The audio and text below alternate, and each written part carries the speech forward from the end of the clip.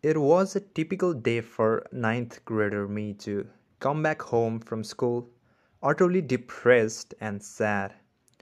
Even though I would be relieved that the school time is finally over for the day, I would still be anxious about the obnoxious amount of schoolwork I have to do and return back to the same place I totally hate being around the very next day.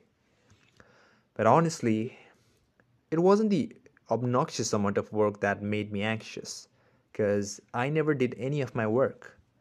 All I used to do in my home was lie down in my bed watching random YouTube videos for hours. I never even studied.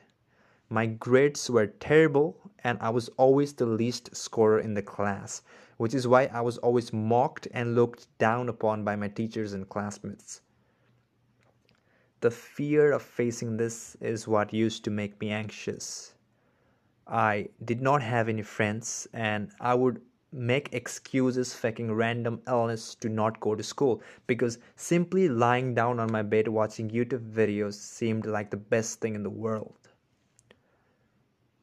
But this had to obviously change at some point because I was growing up and I needed to eventually join high school, then college, and face life itself.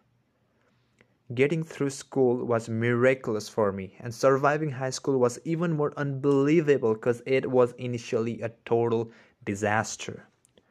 But at every point of these challenges I had to go through, I always felt like I was trying and struggling to get out of this incredibly compact bubble I was caged in.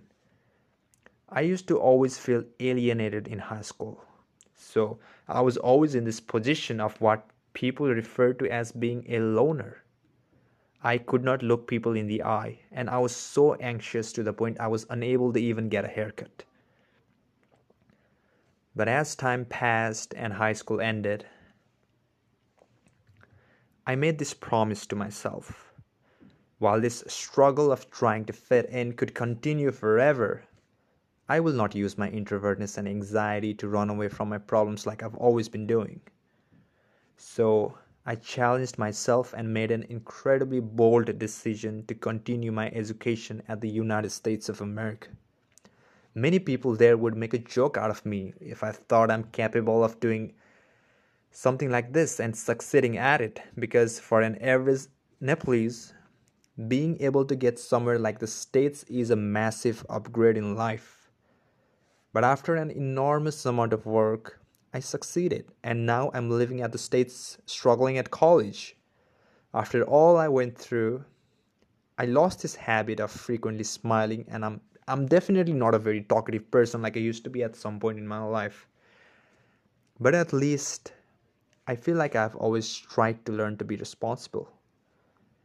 And as I continue my education here in US, I always remind myself that my journey hasn't ended. It has only just begun.